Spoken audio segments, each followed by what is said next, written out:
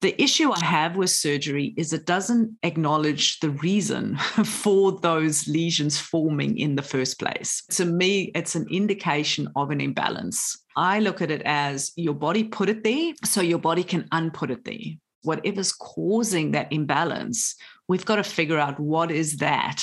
And then we work on that and supporting the body and providing for the body. Doctor said you got PCOS. Now go on, girl, just lose some weight. Till I took the symptoms into my own hands and reversed them naturally. So I became a dietitian to help my sisters feel the best they've ever felt. Take a step in my direction if you wanna prove them wrong. Take control of yourself. Join a sister and a mister. Welcome, everyone. Another episode of A Sister and Her Mister. Today we have Melissa Turner with us. She is a leader in the endometriosis community. Her REACH technique, she's able to help women with endometriosis. She's actually one of the first women to start writing about endometriosis. She has transformed the lives of thousands of women around the world and taught them how to manage endo naturally. Welcome, Melissa. Welcome. Lovely to be here. Thank you, guys. Yes. Thanks so much for joining us. Yes, we're so happy to have you. We've heard you talk about endometriosis on numerous other podcasts, and we were really looking forward to have you on here and just really teach our community about endometriosis, especially because it's a condition that's many times confused with PCOS as well. Many women don't know if they have endometriosis or PCOS. So I think knowledge here today is going to be really, really insightful. Yeah, fantastic. It's always good to spread the word and get women more informed about what could be going on with their bodies. Yeah. Many women listening are curious to know maybe if they do have endo, or maybe they're going from doctor to doctor trying to figure out the reason for symptoms. So if we want to start this by talking about some of the signs and symptoms of endometriosis and how someone would know if that's something they're struggling with. The biggest sign is really pain is one of the biggest indicators. Not all women do have pain, but probably I'd reckon if I was to put a figure on it, I'd say probably 80% of women with endometriosis have pain. And that pain typically comes with your monthly. But of course, when you have PCOS, there's not that consistency with your period. So sometimes it can be hard to actually see if that is a factor. Pain can also come with sex. So deep penetrative sex can often be painful. And there's other overlaps with endometriosis that I've found with particularly digestion. So there tends to be digestive issues. There tends to be IBS type symptoms, where this is where often the misdiagnosis can occur, where women have those, digestive issues and they put it down to IBS. Meantime, it's often endometriosis. So, but the biggest one is really pain is the biggest indicator. Do you mean like pain every single day? It depends. I've had women who have pain every single day. And I know for myself, I used to have pain every single day. But normally it's around the monthly, so before your period, during the period, and after.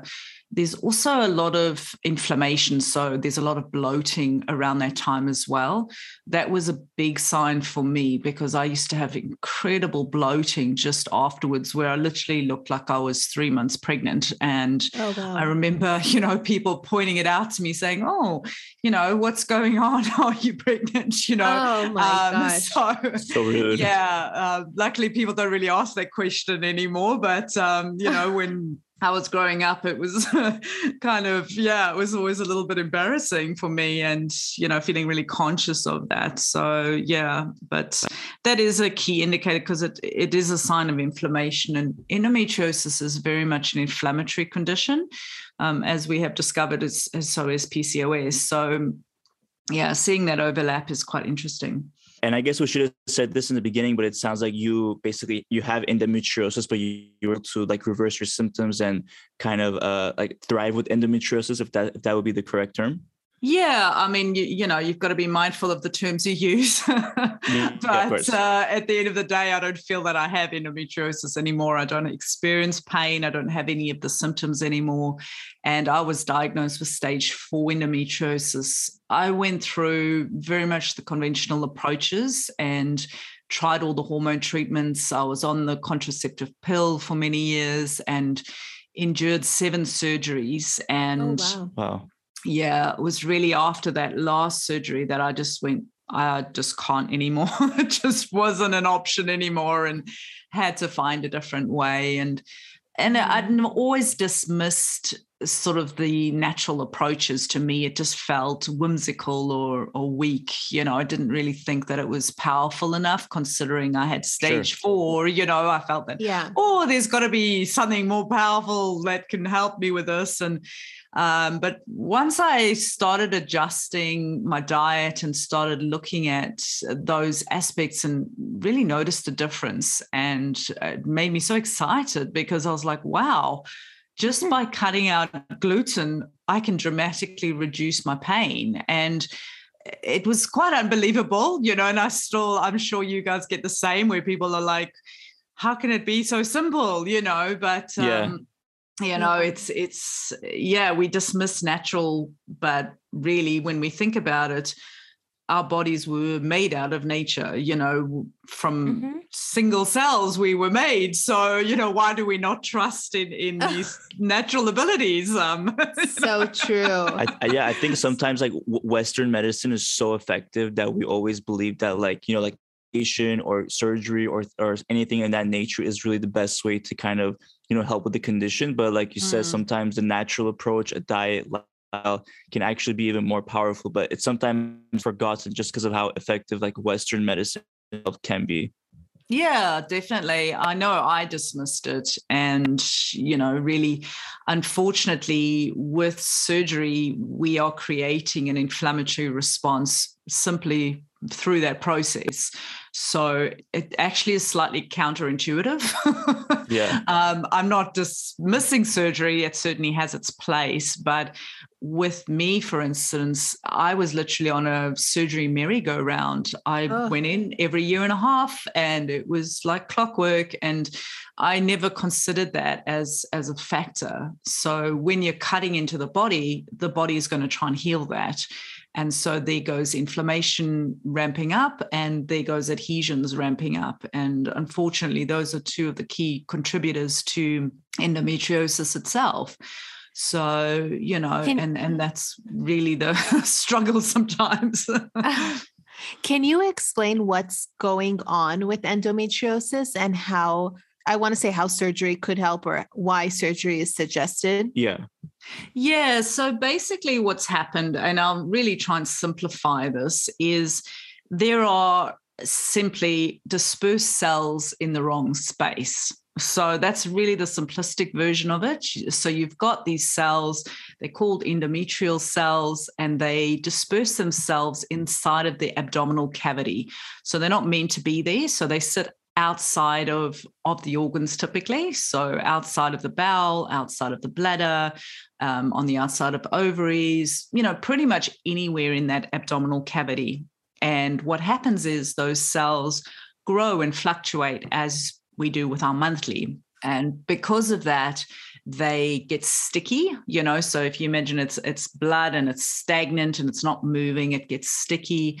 And there is an inflammatory response towards those cells. So the immune system basically goes, these cells are in the wrong place. Let me try and heal this area. And it drives inflammation to them. And in that inflammatory response, that's where a lot of that pain comes from. But that's also where then those lesions naturally fluctuate and grow, and also adhesions form. And it's the adhesions which are actually really the bit that causes a lot of long-term damage, so adhesions between organs causes restriction. The inflammatory response might cause like the fallopian tubes to become blocked. There might be restriction on the ovaries, so all of that would have an effect on an ability to get pregnant. but also you can imagine the pain that would be associated with that. So the minute you start restricting organs, you struggle to go to the toilet because now suddenly the bowel is restricted and it can't, naturally it's supposed to pulsate, if I can say that, so to try and evacuate basically. So the minute you have restriction in that area, you're going to have pain in that area. The same with the bladder, Now, where you would use surgery is if those adhesions are so severe that is restricted, to the point where it becomes difficult to go to the toilet, or it might restrict the kidneys, or, and that's where it can become quite dangerous. So that's where surgery would be required. And I'm so curious, what does the surgery do to the adhesions? So basically what they try and do is they minimize those adhesions. So they'll actually cut the adhesions so that those organs can move freely again. Depending on the type of surgery, they will also go in and try and remove the endometriosis lesions themselves. Wow. And there's different types of surgery. So there's ablation, where they literally burn off those cells. And you can imagine that would create further, sort of inflammatory responses for the body to try and heal. But there's also a type of surgery called excision surgery, where they actually remove the cells, they describe it as removing the cells from the root. The issue I have with surgery is it doesn't acknowledge the reason for those lesions forming in the first place. So there's a lot of discussion and, sometimes arguments about how these came about. But to me, it's an indication of an imbalance.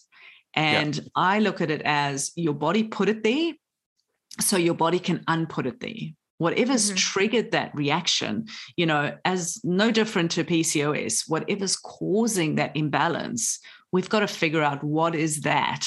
And then we work on that and supporting the body and providing for the body. It's not that, the diet changes and the things that we do, it's not a simple mathematical equation of, let's take out gluten, let's take out dairy, and then that's going to equal healing. It's not as simple as that. And I'd love to say that it is. It's really about what is driving inflammation. And yes, gluten and dairy are some of the triggers.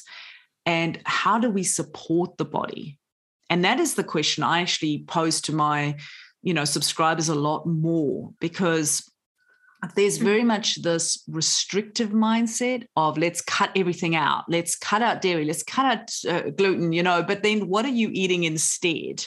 Yeah. And so how do we nourish? Easily replace gluten and dairy with more processed. Exactly. Inflammatory foods. If you don't do it right. Because it sounds like even if you have surgery, if you don't treat the root cause, as you mentioned, it can basically create the adhesions over again. Exactly. Need surgery.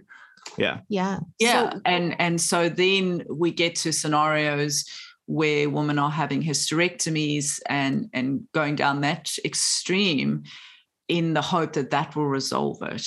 Yeah, that's actually common in PCOS too, like a woman being offered hysterectomies without actually giving proper guidance on, that, like what effect that has on their body down the line. And it's very, it can be very unfortunate.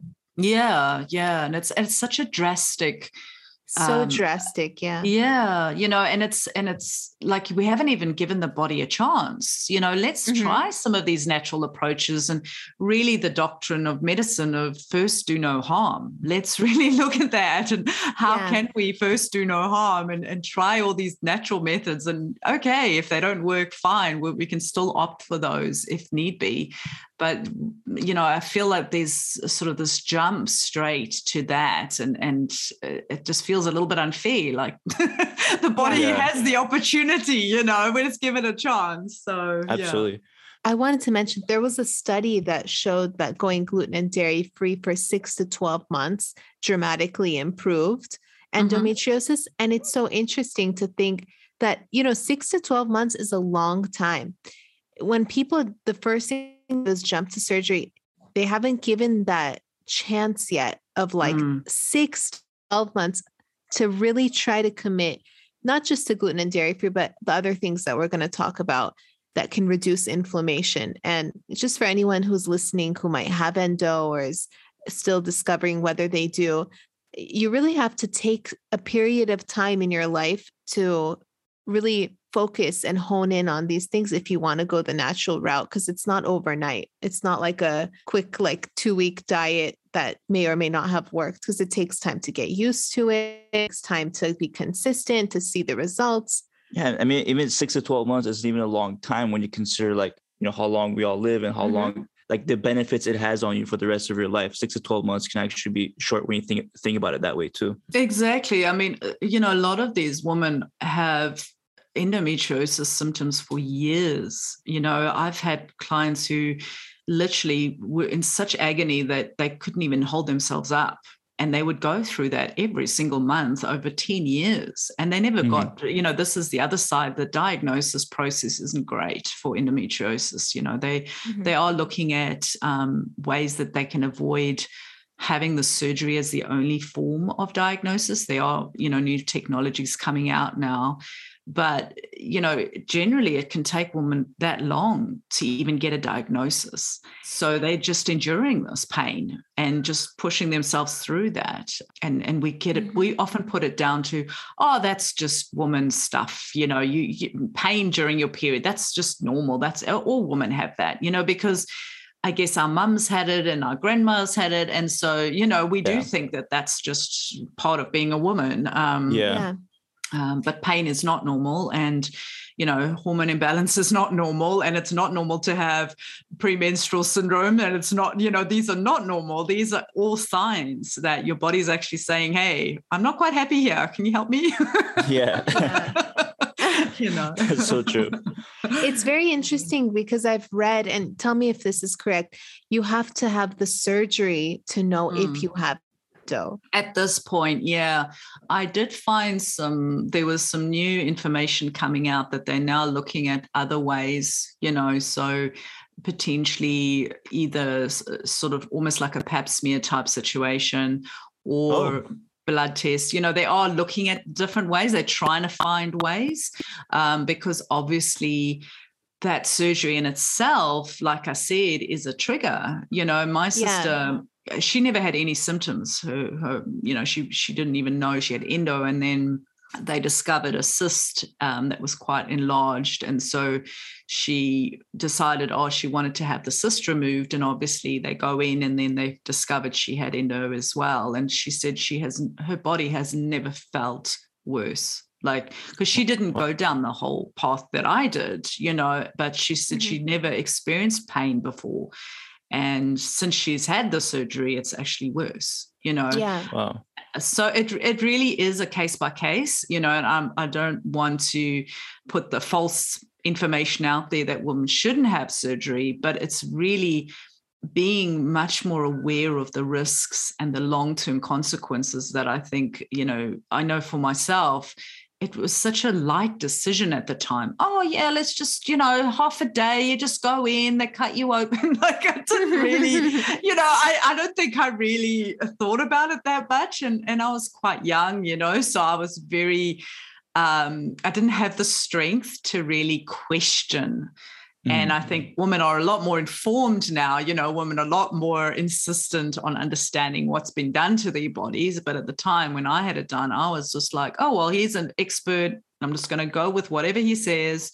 And I did that for 15 years, Wow. So, but that's, I think, why I do this work, because to me, it's so important that we are more aware and more informed, and really the power of natural methods needs to get out there. And that's why I'm so excited when I find others who are sharing the same message. Yeah, Absolutely. You're completely right. It's really about the awareness. Of course, like you said, it doesn't mean that no one with endometriosis should get surgery. It's more about just being aware of your options and, other paths you can go down before having that surgery. And speaking of, I guess maybe we can dive into some of that for our listeners who are now maybe more aware of endometriosis. Could you kind of dive into what areas you focus on when you're treating endometriosis, as well as how you found gluten and dairy to really help with the inflammation and other symptoms of it?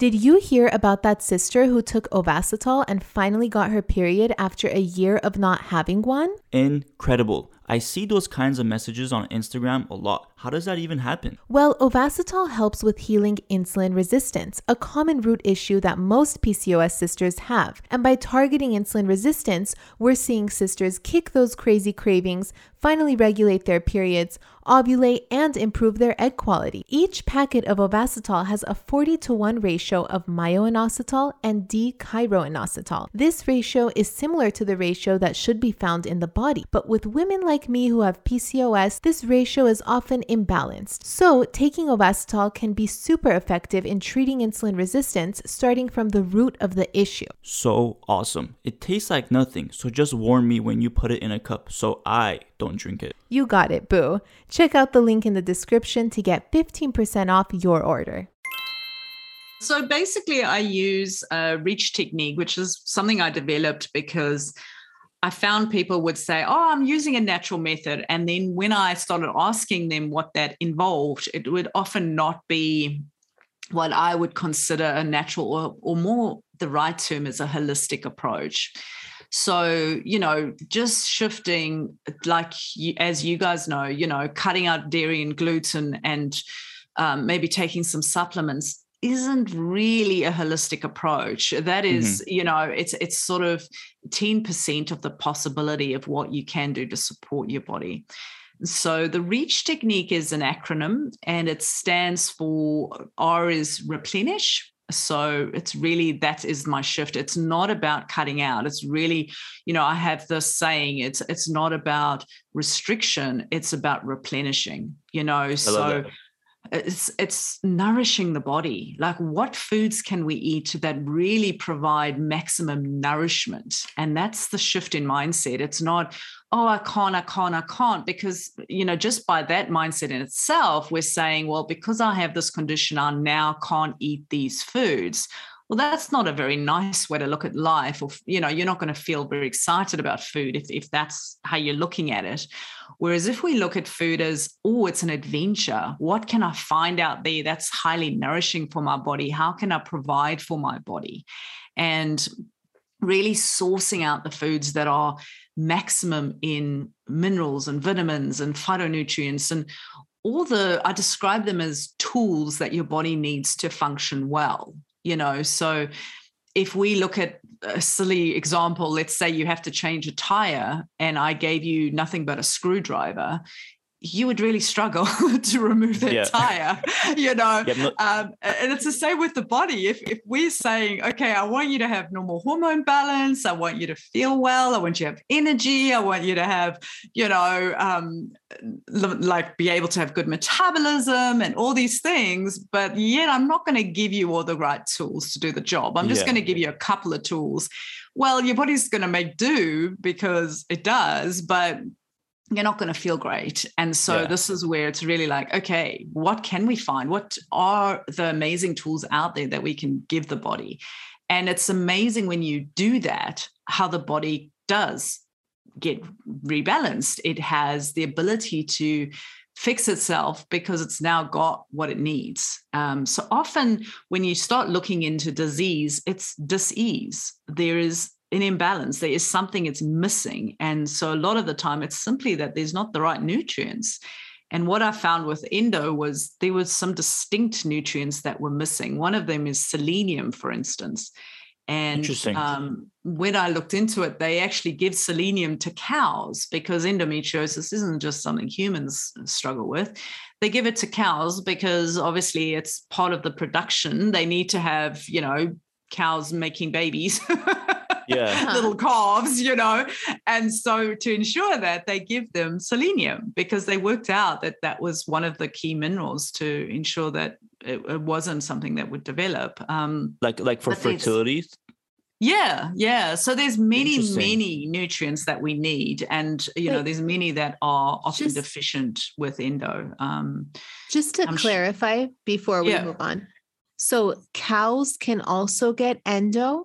Yeah. So there's a really old blog on my on my website about so this, interesting. because I was like, I basically started my blog in 2010, and it was all about my journey in how to heal myself. And I searched through any information I could find, and I found this really ridiculous correlation with selenium given to cows. I'm so surprised. Yeah. I'm so surprised that they're giving selenium to cows, but they're giving women surgery. What is happening? It's almost like we are giving the cows the natural method, but we're not, because surgery is expensive on a cow. Yeah. I mean, Well, yeah. And it's profitable when it's women. Profitable when it's women. Exactly. What a shame, huh? Yeah. Sorry, what was your website and your blog? Just so we could, we want you to tell the audience at the end as well, but just for anyone who wants to go ahead and read that blog right now, where could they find it? Oh, I'd have to give you the link because I don't know the exact link of that particular blog. There is a search box on my blog page. So it's endoempowered.com. But there is a search box there. So they can always just search selenium or, probably even cow. Might even come up. But I can share it with you guys after. Perfect. We'll do that. Yeah. So then really once we've done replenishing and really honed in on the diet and really looking at foods that are highly nourishing and specifically, with the focus on those nutrients that tend to be deficient with endometriosis. The other ones I found was iron. Iron is a big one, which, that's where a lot of the fatigue will come from. And the periods often become heavier when there is an iron. It's sort of this weird loop. The body does this quite often. When there's a deficiency, it actually exacerbates the symptoms that actually triggered more of that deficiency. So it's kind of this catch-22. Would the iron help with like the pain symptom of the periods? Not particularly. It's more the heaviness.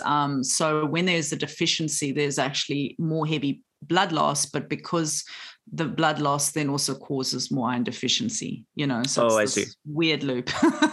I see. So it's really about looking at what is the trigger for that iron deficiency. So, yes, we can go down the path of, let's replenish the iron, which is one step, but I always like to go a bit deeper and say, well, why is there an iron deficiency? And what I found interestingly is it comes back to liver, so the liver health and supporting the liver. So that's where we really look at, going a little bit deeper in terms of supporting the liver and healing the liver and those imbalances. So, and that links back to hormone imbalances, I'm sure you guys know as well, is looking at the liver health. So, so that's really replenish. And then we move on to E, which is exercise. Exercise, I feel, is pretty self-explanatory. Most of us are aware that we should be moving the body. But when we look at endometriosis in terms of what the condition is from a Chinese medicine perspective, they describe it as a stagnation or blood stagnation. And when you look at it, it's almost like a dirty puddle that's sitting in the abdomen. The blood's not able to get out freely. There's not enough movement in that space. And when you spend, 90% of your time sitting, you can imagine how easy that is from a surface level to create, So really looking at how are you moving your body, how are you creating circulation and a good lymphatic flow, which is essentially like a waste removal of that space through movement. It doesn't necessarily have to be exercise itself that creates the movement, though obviously that's something we encourage, but it can also be massages and using different tools to create that circulation. I would imagine it's maybe like low intensity workouts, since like a lot of endometriosis women, like the symptoms you mentioned is like pain, the adhesions. I'm assuming, correct me if I'm wrong, that it wouldn't be like a intense form of exercise that could exacerbate those symptoms. Correct. Yeah. The biggest thing with high intensity is actually it drives cortisol. And that kind of stress response is not something we want to encourage. Stress in itself is going to drive inflammation. I have had women where they've found it beneficial as a release. So it does depend a little bit on personal situations, but in general, I found more types of slower, tuning into the body type of exercise where you're able to switch off and you're not pushing the body. There is very much a thing that, we need to exercise hardcore and go hard out to get results. And I actually recently did an interview with someone who she found she had fibromyalgia, and she found that, and she's a, personal trainer, and she just found she couldn't do it. And so she formulated a form of exercise that she's still able to lose weight and maintain a healthy weight without that forcing and that pushing, So we often have this idea that we need to go hard out to get results, but that's definitely not the case, and often with high stress, you're actually compounding the weight gain because you're stressed.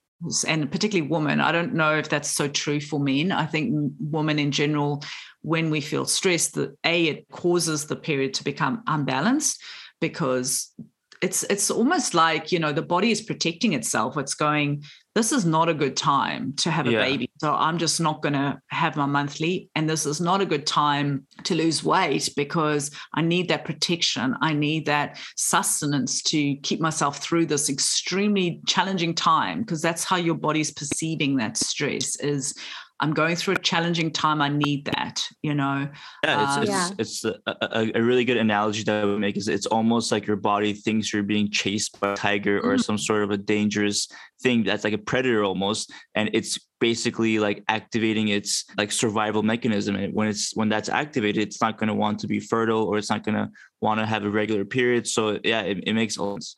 Yeah, exactly. And so the next part of the reach technique is something I called affirm. And it's really looking at affirming our love for ourselves, affirming our ability to heal, and looking at a lot of those stress responses and what is actually the true trigger of stress.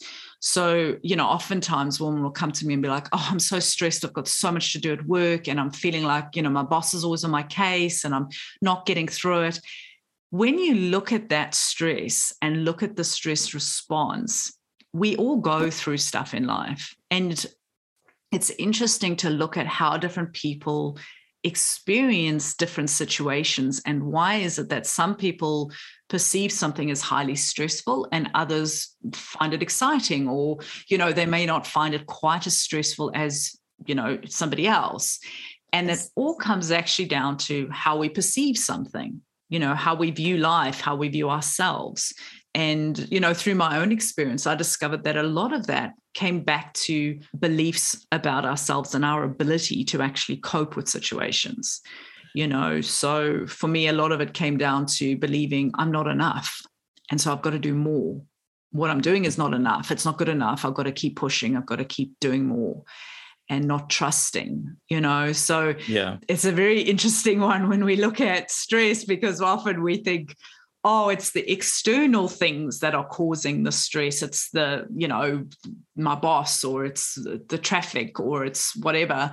But actually it's our personal perception of those events that is something that we can control, and there's power in that. So that's so true, that some kind of mental dialogue that everyone has subconsciously, whether we notice it or not, whatever it is, we have to figure out what it is in order to understand why we respond to things a certain way. Yeah, it's so true. Definitely. Yeah. And, it's so fascinating when we start to uncover some of those beliefs and free some of those beliefs, and also really look at, are we telling ourselves negative things all day long and expecting to feel good? Well, you're not. That is all driving anxiety. That is all driving, unfortunately, that inflammatory response. Anger is a huge one. A lot of the time there's a link with anger and the liver health. So once again, in Chinese medicine, if there is liver issues, they put it down to anger, and obviously the two interloop. So when the liver is struggling, your tendency to feel anger is also heightened. So looking at, well, why am I feeling angry? Am I feeling cheated in some way? Why do I feel that way? And coming back to the things that we know on a surface level, how can we be grateful for this day, and how can we be grateful for this life, and what is working well within our body, and how can we nurture the body, and really shifting our way of looking at healing and the journey of healing, and rather than this rushed kind of anxious approach of, I've got to research this, and I've got to sit up till 2 a.m. looking this up. And, I know this all too well from my experience, but actually just trusting that the body wants to heal and it can heal. And it's really about nourishing. And it's a very different approach than looking at it as a problem, because this is something that I also see. It's a problem. I need to fix this problem in my body. Well, when you look at it as a problem, guess where your head space is at? It's not honoring the body. It's in negativity a lot of times. Yeah. So, and that's really the A, and then we look at the C, which is the cleanse part, and that is quite a large part of the process. There are typically a lot of imbalances when there is nutritional deficiency. Then inevitably then also causes other imbalances. So there can be parasites in the body, there can be worms in the body, there can be poor liver function, poor digestive health. All of these things contribute to a high toxin load, and further imbalances, like there's also links with mercury and lead, and even root canals. All these things are attributing to toxin load on the body. And so we look at quite a lot of different protocols in terms of cleansing the body and rebalancing the body. The reason that I created the REACH technique in the order that I have is because a lot of the time when we provide the body with the right nutrients, it actually has the tools to thereby repair a lot of those imbalances by itself. So sometimes, there's this huge push towards cleansing and, I've got to do a detox. Yeah, that's so true. All this kind of thing.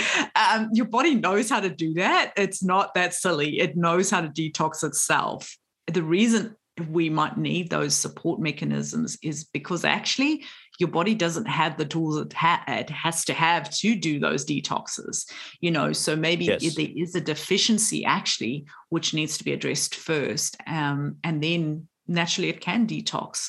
So I know for myself, I went down all these massive detoxes and they were quite horrendous, not much fun at all.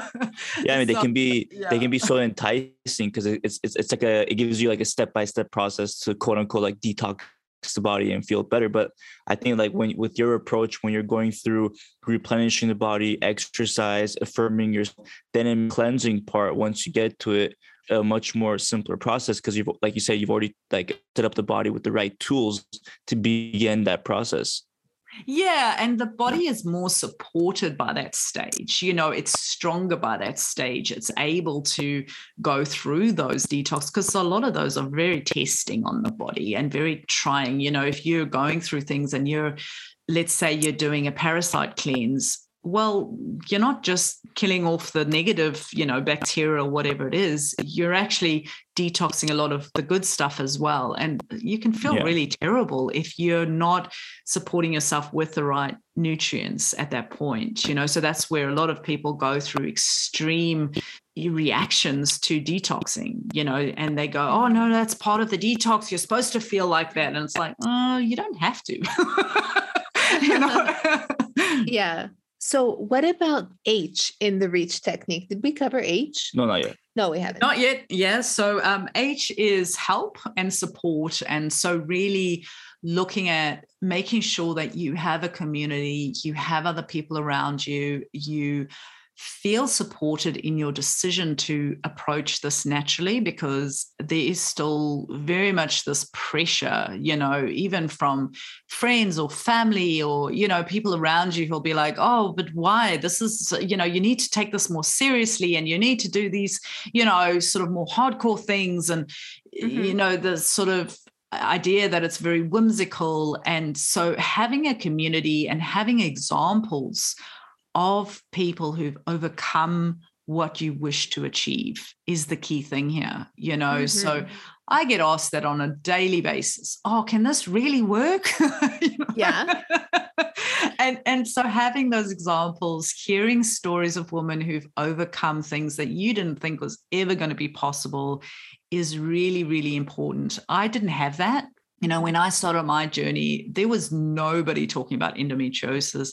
I had no examples of women who'd successfully treated it. All I ever heard was, oh, no, you need surgery and take more painkillers. That's all I ever heard. And so having other voices in your head of what's possible, I think is really important, because the messages that we hear influence how the body responds. So if we're constantly being told, oh, no, there's nothing you can do, just take more painkillers, or, the messages of doom and gloom, unfortunately, that's what we're going to believe.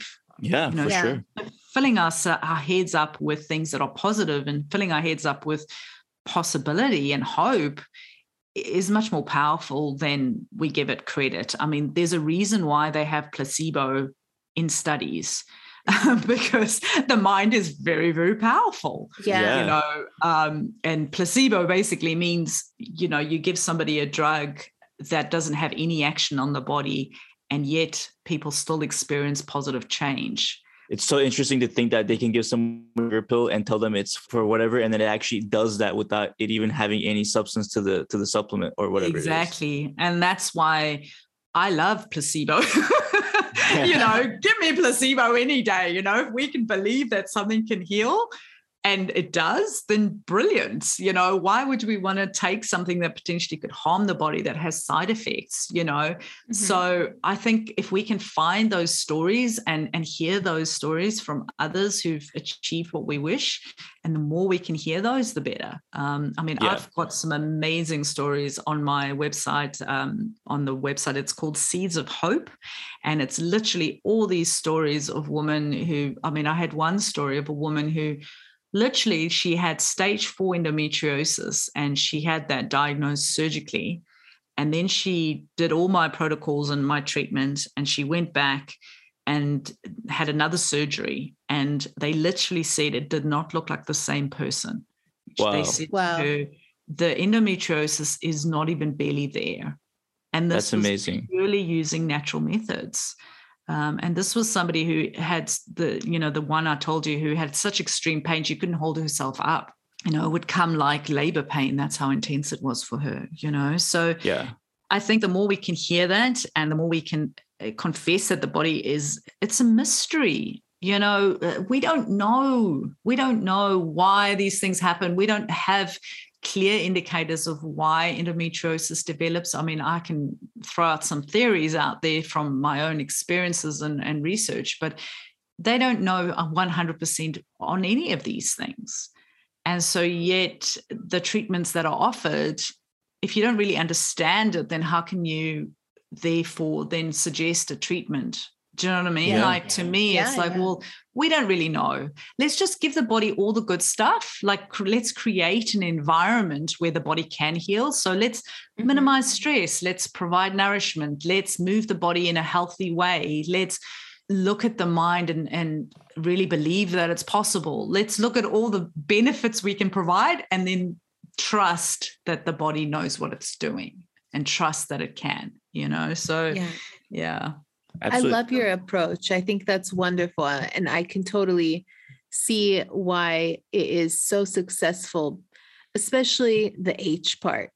Yeah, because it's believing. Like when you hear other people with endometriosis, like they're actually able to get rid of symptoms, their pain, and they're actually how they want to live pre-endometriosis. It just makes them believe that they can do it themselves. It almost goes back to the placebo effect of believing in something can actually just help you even better, because it tells yourself that I can actually do this. If we could believe in the natural method as much as we are convinced of the conventional method, then we would all be in a better place, because I feel 100%, yeah. it's such a secondary thing. when in fact it should be the primary thing, the primary way of treating an inflammatory condition like endo or PCOS. And I was going to say that when I had PCOS, I honestly had no idea that it could be reversed naturally. And I was like doom and gloom. Like I couldn't even imagine, even if I heard like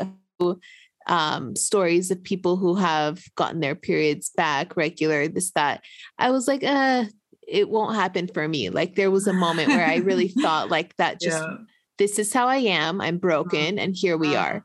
And it's like, if somebody initially, when I was diagnosed, just said, listen, you just need to crack the code for your body. You just need to investigate your health. Here are some options you can try and get started with. I would have had a completely different mindset and not wasted time suffering. We needed a REACH program for PCOS, basically. Yeah, I mean, really, REACH was something I came up with. Like I said, I couldn't explain what holistic means. You know, holistic from a naturopath perspective is really the whole package. It's not one thing. You know, there's this idea that, oh, I just need to shift my diet and move my body. And yes, that will get you very, very far. But if we're stressing out at the same time, like I literally have had clients who I told them, okay, well, we need to adjust your diet. So we're going to cut out a few of these foods that aren't really contributing to health. And we're going to incorporate these other foods. And then I would like you to do yoga every day, you know, and I'd give them a little bit of an indication of what to do. And they literally would make a to-do list. And they were so stressed out about finishing their to-do list. And I was like, this is really not what it's about. Yeah. This is about looking into your body and going, okay, I need a breather right now. I'm feeling a bit stressed. I'm just going to take a 5-minute space and I'm going to go sit outside. I'm going to listen to the birds or whatever. But it's really about nourishing and nurturing the body. And it's a very different way. And it's so hard to switch that because we're so into this idea of, I need to go externally to fix this. I need to take something. I need to, you know, do something dramatic like a detox. Yeah, it's like a human nature. Yeah. You know, meantime, all you need to do is just relax for a minute, just take a chill pill, just, you know, honor your body. And that's very hard to explain to people. Yeah, it really is. You know, so so that's really a holistic approach. And that's what the principles of naturopathy are based on, is this whole picture and creating an environment for healing rather than approaching it like I said, you know, like an issue, like a problem. So what made you sort of change your idea that you could heal? I guess I don't remember finding anyone who was like, Instagram wasn't popular at the time when I was diagnosed. So it wasn't like this mainstream thing, the naturopathic approach. But I was just so like repulsed by the conventional approach. It was so unacceptable to me. Like I was told to just accept that my body is like this. And you know, maybe I just won't lose weight, or these are, you know, symptoms I'm just going to have to deal with. And birth control was my only option. Like I really just like recoiled at the idea because I was studying nutrition and I firmly like just naturally believed like there is always a way to naturally heal your body because we're not special. Like we're natural as well. You know what I mean? Like we are equal to I think I really like, I don't understand, like, are some kind of like special creature on this planet that doesn't deserve natural approach? No, I mean, there's a time and a place for conventional as well, but like my natural first line of approach in my life was always natural medicine. And so then I started looking for naturopathic doctors near me. And when I went to them, I realized like they were really healing people. Like people were walking out their door thriving from whatever inflammatory condition that they had, because they were really looking into like micronutrient deficiencies and gut dysbiosis and diet and lifestyle and everything that like plays into a person's overall well-being. And I was like, this is healing. Like what is going on here? Like, what have I been doing this long? That also took a while though, because it's like, you know, I was young and like a person needs like coaching and hand holding and community and like everything that you mentioned. You need like that support. It's hard to do that right off the bat. It's like a multidisciplinary approach. You need your naturopathic doctor and a yoga instructor and maybe a therapist and a friend, and like all these factors. By the time I like put all the pieces together, it took time, and so with our approach, we try to cut the time and just like you have your reach approach, just, step 1, 2, 3, 4, 5, like, no wasting time. Yeah. Yeah. It's interesting though, because the mind is actually the bit that needs to catch up. I often get this. It's like you get those extremists like, oh, I'm type A, and they want to get in there and they want to change everything overnight. And it's like, it's the mind that actually needs to catch up. It's the trust. It doesn't come that quickly. We need to experience a pain-free period before we can actually think, wow, this does work. Yes. Yes. I mean, for me, that was the first thing. I couldn't actually believe that I had a pain-free period the first time I had it. I was just like, this is just phenomenal, because I'd had it for so long, and it becomes your reality. Like that becomes part of your life, and like almost part of your identity is, I am this broken person, as you describe it. It's like, I am this broken woman. And it really angers me and it really upsets me when I hear of women who describe themselves as, I'm an endometriosis sufferer.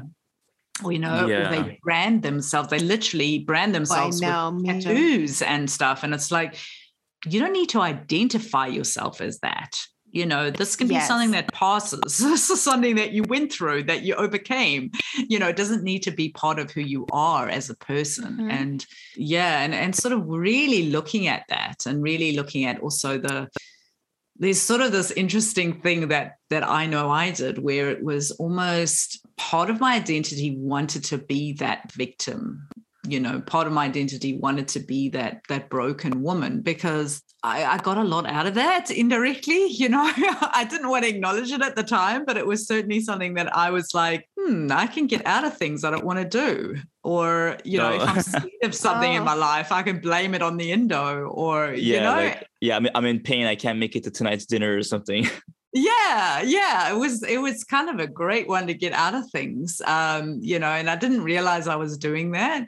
But it was on reflection that I kind of had to think about that. Like, what am I getting out of this condition? What are the benefits of this? Because on some level, it's very hard to let go of it and not to have that identity attachment to it. So, yeah. Of course, yeah. I mean, anyone can be more than, like, no one should think themselves as just a person who has endometriosis. Like, you can be more than that, of course, and you can overcome it and like just like enjoy life for what it is, and not think of it as like, how does endometriosis affect my day-to-day? So I really love your approach and how you're really helping with like each step of the REACH program and how you're helping people's mindset about it. I would love it if you could share where people can find your REACH program, where people can find like your website, your blog, and any other platforms that you have. So if you go to endoempowered.com, you can find over 500 articles on my blog. And we have a free introductory course all about what endometriosis is. So we actually break it down into 3 categories of the key areas that we focus on, one of them being inflammation, which we discussed today. And then there are different programs available. So depending on where you're at in your journey, so whether it's diet, whether it's wanting to shrink cysts, we have all sorts of different programs available. And and it's really about feeling empowered is, I think, the biggest thing is getting knowledgeable and feeling empowered on what you can do to support your body rather than what you can't. Amazing. Absolutely. We will put all those in the episode description. So listeners, if you would like to work with Melissa Turner, just check out the description of this episode and you can go directly to her websites and blog. And thank you again for being on this episode. I think this is the first episodes we ever had about endometriosis. It definitely opened our eyes. I'm sure many of our listeners who may have endometriosis as well, it opened their eyes as well to a new world of, treating their endometriosis. So thank you again for being here today. Oh, thank you so much for having me. Awesome. That was Absolutely. such a pleasure. All right, sisters. Thank you for listening to today's episode. Stay tuned until next week when we'll be back with another one. So take care. Talk to you soon. Bye. If you enjoyed listening to this podcast, you have to come check out The Sisterhood. It's my monthly membership site where sisters just like you are learning how to move through the stages of PCOS. From stage 1, cold and alone at the doctor's office, to stage 5, nailing the PCOS lifestyle, gluten and dairy free. Get ready to finally feel in control of your body again.